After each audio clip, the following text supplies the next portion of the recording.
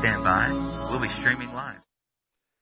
Oh, it's good to be with you again on a Tuesday morning, and thank God I'm starting to feel like myself. My whole family got colds over the weekend, but the Word of God is not going to stop. And so I got a Z-Pack. Amen. Johnathan Dunn here, streaming live from Rick Bonfim Ministries. I just got to give the introduction for those of you if you're watching the podcast and you're not seeing the video screen there, because it has my name right there. Isn't that interesting? Praise God. I don't know if I deserve it, but I'm glad to be here. We've been studying the book of Leviticus. We've been studying the cross. We've been studying, as you know, we have this whole package, this series we've been working on. And it's just convicts me every time. I don't know how to say it, but if you read the Old Testament with and say, God, I don't know what is in here that has anything to do with me, because I don't have to kill a sheep or a bull, or I don't have to twist the head off of a pigeon, and sprinkle blood, but if this is the Word of God, so there's got to be something here for me. And man, we've been finding out all kinds of treasures. I mean, we've been mining gold in the Old Testament, in the book of Leviticus, and it's been amazing. And then we begin to apply that to the power of the cross of Jesus Christ. And this morning, we're looking at mostly in the book of Hebrews, because this book really does a lot of sort of looking at the two together. What does the Old Testament and the law and the sacrificial system have to do with Jesus? And there's a lot of that in the book of Hebrews. And so we're gonna look at some of that this morning, okay? And so this is part 5 on my role of looking at the cross. And so, this whole concept of entering into the presence of God, if you think about the tabernacle in the Old Testament, okay? Moses went up on this mountain in the desert called Sinai. This guy named Moses, right? So he goes up there and God appears and he shows him a vision of how to build a tabernacle where the people of God would worship the Lord, okay? And so it had this first part that was called the outer court. And anybody remember what was out there? I think I have $1 in my wallet. Rick gives 20, I give 1. Okay? Okay. The brazen altar. All right? So all these sacrifices that Pastor Rick is working us through with Leviticus 1, 2, 3, 4, and 5, that's the brazen altar. And then right after the altar, you have this laver, which is this basin of water, okay, for the cleansing. All right? So that's the outer court. Now, that was not covered.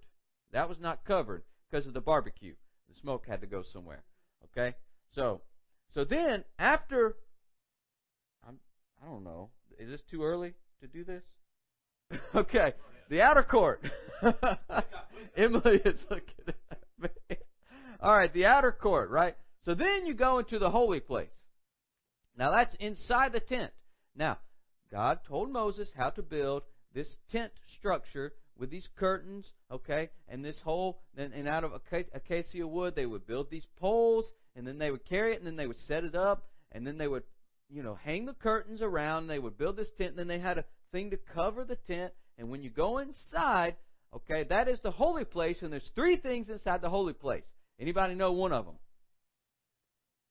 Bread, the bread, okay, the bread of the presence, the showbread, the table there, and there was 12 loaves of unleavened bread that would represent the 12 tribes of Israel, okay, and then there's the candlestick on the left side, okay, the candelabra, and then there's the altar of incense right before you go into the next phase, which is the Holy of Holies, and what's inside of there? Oh, Pastor Rick. He's answering my questions here. He gets the $1. I owe the boss $1. Okay, so now there is a process of starting on the outer court, okay, and then you go in a little bit further into the holy place, And then, once a year only, okay, you go into the Holy of Holies. So, the setup of the tabernacle introduces a progression of coming closer and closer to the presence of God. Okay, you see that? That's the whole setup there. Is getting the people closer and closer to the presence as you go deeper into the tabernacle. Okay, and then each phase has a certain order of coming into it. Okay, in order to honor God and be reverent towards who He is. We don't come into the presence of God, just kind of willy-nilly. Hey, God, how you doing? We've got to honor the Lord. He's the Lord of hosts, created all things, reigns above all things. And so we have to come with reverence. And so God said, I can't have sin in my presence, and so I'm going to provide a way for sin to be dealt with so that you can begin to know what it means to come into my presence. Okay. Now, did I do all right with all that? Everybody with me? Okay. Now, if we look in the book of Hebrews, we see part of that process is sort of referenced in the book of Hebrews and tries to help us understand why it relates to Jesus. So, for instance, Hebrews chapter 9, beginning with verse 18. Okay? Hebrews chapter 9, starting with verse 18. By the way, do you want to know the presence of God? That's sort of an introduction. And if you do, this Bible study is for you. Do you want to experience the presence of God in your life? Man, I do. Desperately every day. And if you're with me, then this Bible study is for you. So therefore, not even the first covenant, which is what we just talked about with Moses, the tabernacle, the sacrifices, that's the first covenant. Not even the first covenant was dedicated without blood. For when Moses had spoken every precept to all the people according to the law, he took the blood of calves and goats with water, scarlet wool, and hyssop, and sprinkled both the book itself and all the people, saying, This is the blood of the covenant which God has commanded you. Then likewise he sprinkled with blood the tabernacle and all the vessels, okay, the altar, the brazen altar, okay, the altar of incense, everything had to be sprinkled with blood. Okay? In verse 22, according to the law, almost all things are purified with blood, and without shedding of blood there is no remission. Okay? Remission of sins. So there was a process of having sin dealt with in order to enter the presence of God. So, but God is not limited to the Holy of Holies. Right? That was a little drop of the presence of God. To come into the presence of God fully and completely, it's not a little place in a tabernacle in this little room where there's an Ark of the Covenant, though that's where a little bit of the presence of God was. It's called the mercy seat. Okay? Because God does not actually dwell on earth. God is in heaven. And what we learn here is that the tabernacle and all that stuff was simply a way for God to help us understand that there is a place where God lives, where His presence is fully experienced, and that He is creating a way through Jesus and the cross for us to actually enter into that place. Now, do you want to experience that? If you do, then it's only through Jesus that you can get there and His sacrifice on the cross. Okay? So, let's take a look at that a little bit. Okay. So, Jesus, in verses 6 through 10 of Hebrews chapter 9, it says here, When these things have been prepared, the priest always went into the first part of the tabernacle performing the services. We talked about that. And then into the second part. We talked about that.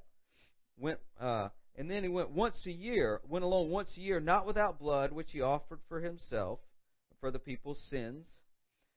Okay. Then verse 8.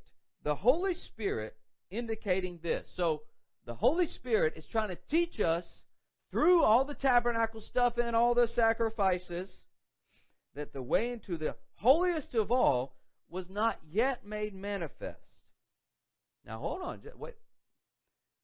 The Holy Spirit is trying to teach us that the holiest of all, the way into the holiest of all, was not yet made manifest. In other words, hadn't come yet, wasn't revealed. But God was preparing in a group of people in the middle of a desert the concept that there is a way to come into the presence of God. So God is introducing this idea that His presence will be experienced in full. But sin has to be dealt with first. Okay? So, while the first tabernacle was still standing, it was symbolic for the present time in which both gifts and sacrifices are offered, which cannot make him who performed the services perfect in regard to conscience. In other words, to come into the tabernacle, the priest had to go through so many different things just to atone for his sins and the sins of the people. But then he had to do it again. And then he had to do it again. And then he had to do it again and again and again and again. In other words, it was an unending. So is God going to prepare a way for that whole process to stop? And the answer, of course, is yes. Okay. So, and we find that in Jesus. So, as the priest would offer sacrifices and enter into the presence of God, so we see in Hebrews 9:23 and 24, it was necessary that the copies of the things in the heavens should be purified with these, but the heavenly things themselves with better sacrifices than these. Okay? So the priests would go in, and the tabernacle, which is a reflection of the heavenly tabernacle where God is, the priests would go in and present sacrifices. But in order to go into heaven itself, into the full presence of God, it had to be a better sacrifice than an earthly animal, a bull, a goat, and a ram. And that's where we're trying to get to. We're trying to get to the heavenly tabernacle, not the earthly one. Are you with me? We're not trying to get into the heavenly tabernacle. We're trying to get, the earthly tabernacle. We're trying to get into the heavenly tabernacle. So verse 24, so Christ has not entered the holy places made with hands, which are copies of true, but into heaven itself. That's verse 24 of Hebrews 9. Now to appear in the presence of God for us. Did I take us there? Okay. In the heart of God, with Moses and all these people, and Aaron and the priests and all the sacrifices, in the heart of God is the concept that He's preparing us to come into His presence. His full presence in heaven. And it simply means this. There's a heaven. There's a heaven, and God's there. And if we want to be there with God, then we need Jesus to take us there. But see, we had to have a way for our sin to be dealt with in order to go into that heaven. Because without sins being removed, we can't enter the presence of God. Okay? So God introduces the idea that you can come into my presence through sacrificing animals to atone for your sin, so that when Jesus came, we would have an understanding that we could come into the full presence of God through the perfect, spotless Lamb, Jesus. Now, Do you wake up every day thinking about that? I wish I did. Man, I wake up every day thinking about how fast I can get a cup of coffee. You know? And if I have enough energy to start cooking my eggs. And what do I have to do when I get to the office? And, is this going to be a good Bible study or not? And is Delta going to, answer my phone call today? They didn't yesterday. 2 hours on the hold. I had to just hang up. I'll try again today. God, help me. That is not where you find the presence. So, there is a heaven where the presence of God is found. So, now, Isaiah, we get a glimpse of this through Isaiah in chapter 6. Okay? And it's really fascinating. If you go to Isaiah chapter 6, we get a little, and you're going to see, I'm going to read it, and he sees some things that are very similar to the tabernacle that we've been talking about. So let's look at what Isaiah sees when he has a vision of heaven in chapter 6 of the book of Isaiah. It says, "In the year that King Uzziah died, I saw the Lord sitting on a throne high and lifted up, and the train of his robe filled the temple. Above it stood 2 seraphim." What's on top of the ark? Yeah, 2 angels, the cherubim, just with their wings. Okay, so above the throne stood 2 seraphim. Each one had 6 wings. With 2 he covered his face. Now the wings of the cherubim over the ark are like this, covering their face. Okay, it's like this. Okay, you see that? They're looking at each other, and the wings. Isaiah sees that in the heavens. The tabernacle is a reflection of what's truly in heaven, where God is. And Isaiah sees it. 2 seraphim, each had 6 wings. With 2 he covered his face, and with 2 his feet, and with 2 he flew. One cried to another and said, "Holy, holy, holy is the Lord of hosts. The whole earth is full of His glory." Okay? And the posts of the door were shaken by the voice of him who cried out, and the house was filled with smoke. Okay. Another thing he saw in verse 6, it says, "Then one of the seraphim flew to me, having in his hand a live coal, which he had taken with the tongs from the altar." Okay. So Isaiah sees that there's an altar with coals, with a fire burning. Brazen altar. Okay.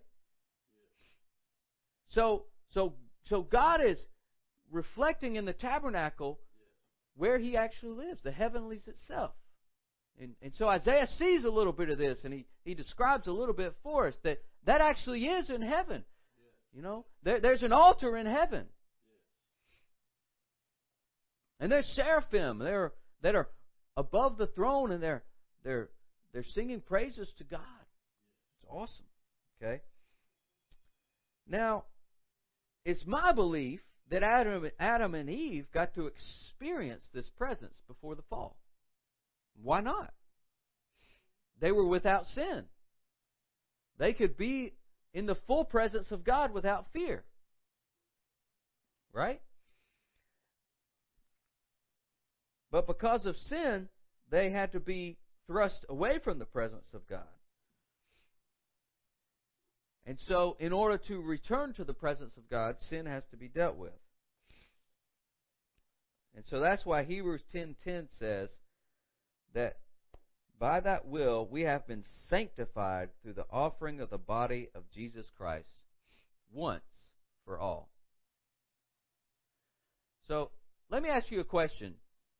You have sins. Do you have sins? Well, if you say you have no sins, you make God to be a liar. Because all have sinned and fall short of the glory of God, right? I put 2 different verses together. One's out of 1 John and one's out of Romans. All right? If you say you're without sin, if we say we don't have any sins, then we make God a liar. We have sins. We have to confess, God, I'm a sinner. I don't do everything right. I break your law all the time. I take advantage of people. I deceive. I run after money. I get confused. I let worldly desires and pleasures and lusts take over, and God, I'm just limping along every day, right? So it's not whether or not you have sins. That's not the question. I mean, the Bible says everybody has sins. That's not what the problem is. Is sin really your problem? No, because everybody has sins. And don't come to me and tell me that your sins are worse than everybody else's. I was reading about David in First Chronicles, and the amazing process of him getting to the point to where he was ready to build this temple. And one of the things that David did is he took a census of all of his army. Man, that made God mad. That made God really mad.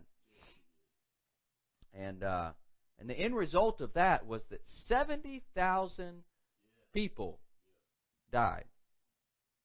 70,000. And you say, well, I've got sins. Oh, well, okay. Have you got any sins where 70,000 people died because of your sin?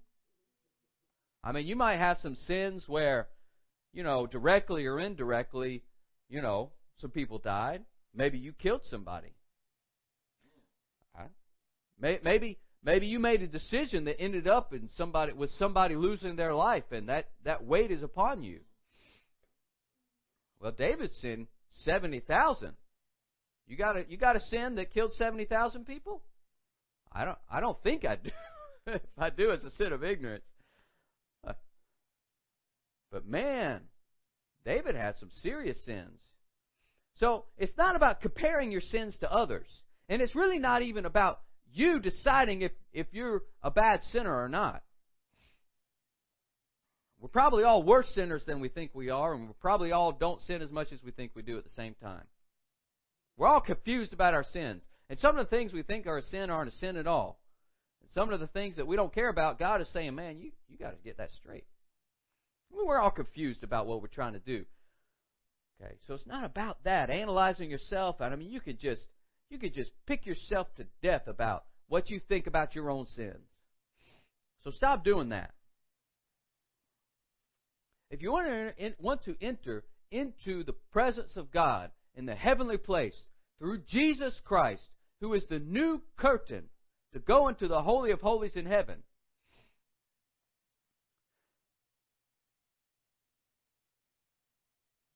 then faith in what He did on the cross is the most important thing. You say, well, God, but don't I have to come to you and tell you about all my sins? Don't I have to come to some sort of awareness about how sinful I am? Well, there's got to be a moment of confession of I'm a sinner. But if you wait until you somehow have a depth of understanding of your own sins, some sort of moral consciousness, then you'll never get to the heavenly place where God dwells. And so it's not about us having some sort of awareness of how sinful we are. It's you say, God, I am a sinner. I probably have more sins than I think I do, but I know that Jesus paid for them on the cross.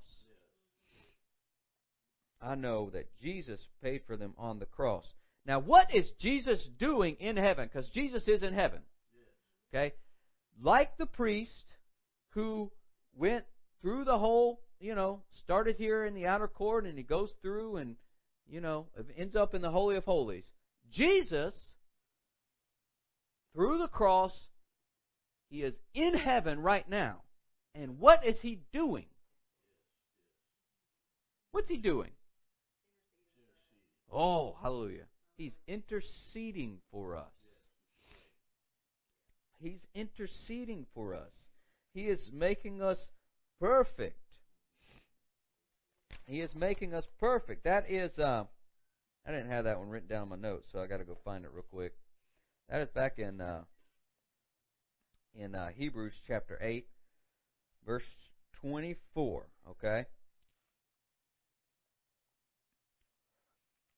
Verse 24. But this man, meaning Jesus, because He continues forever, has an unchangeable priesthood, meaning He's a priest forever.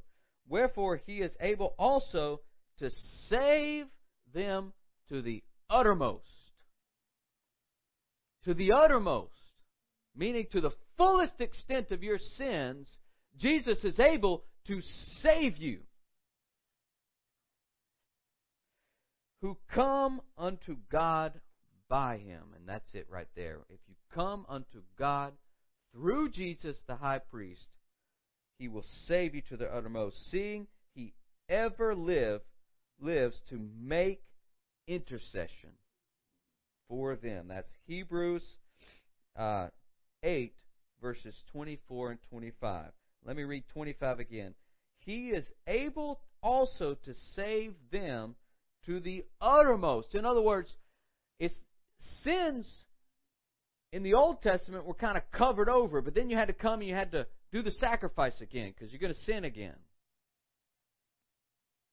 So it's not to the uttermost in the Old Testament.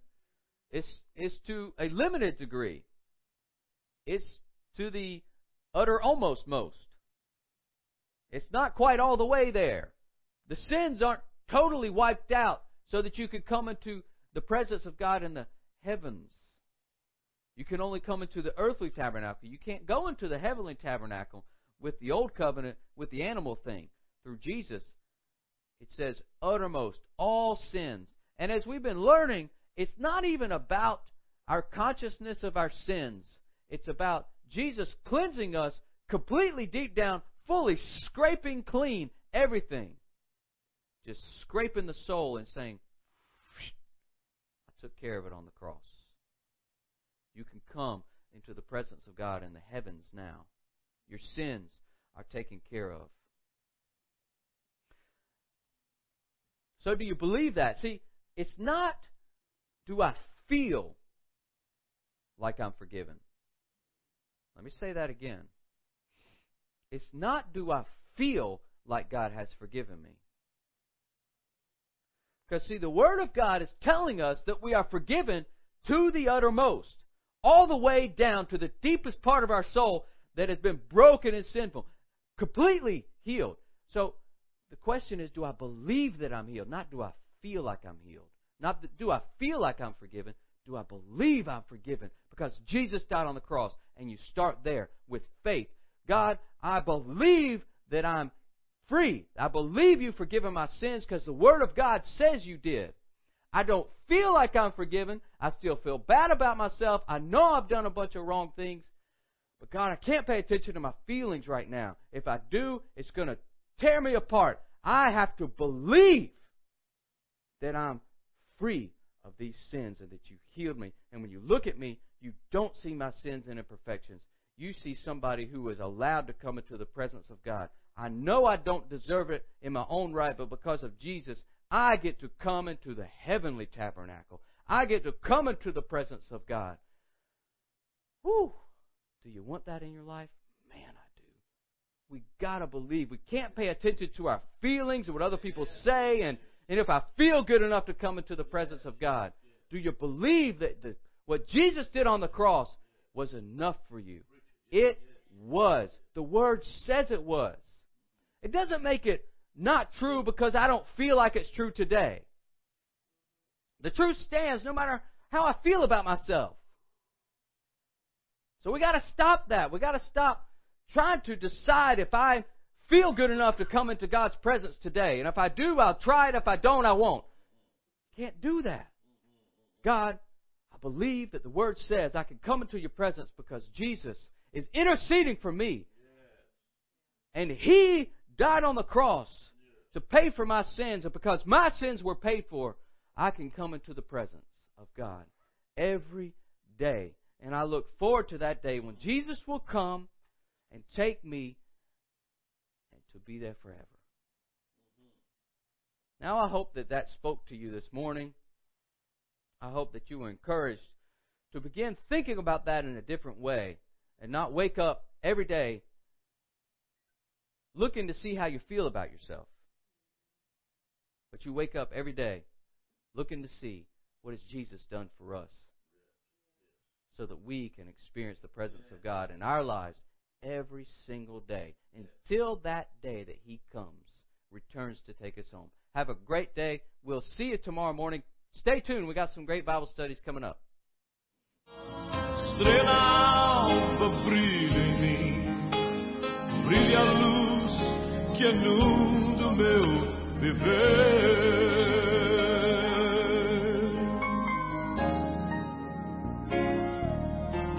Senhor, eu vejo o mundo triste, atribulado pela ação de Satanás.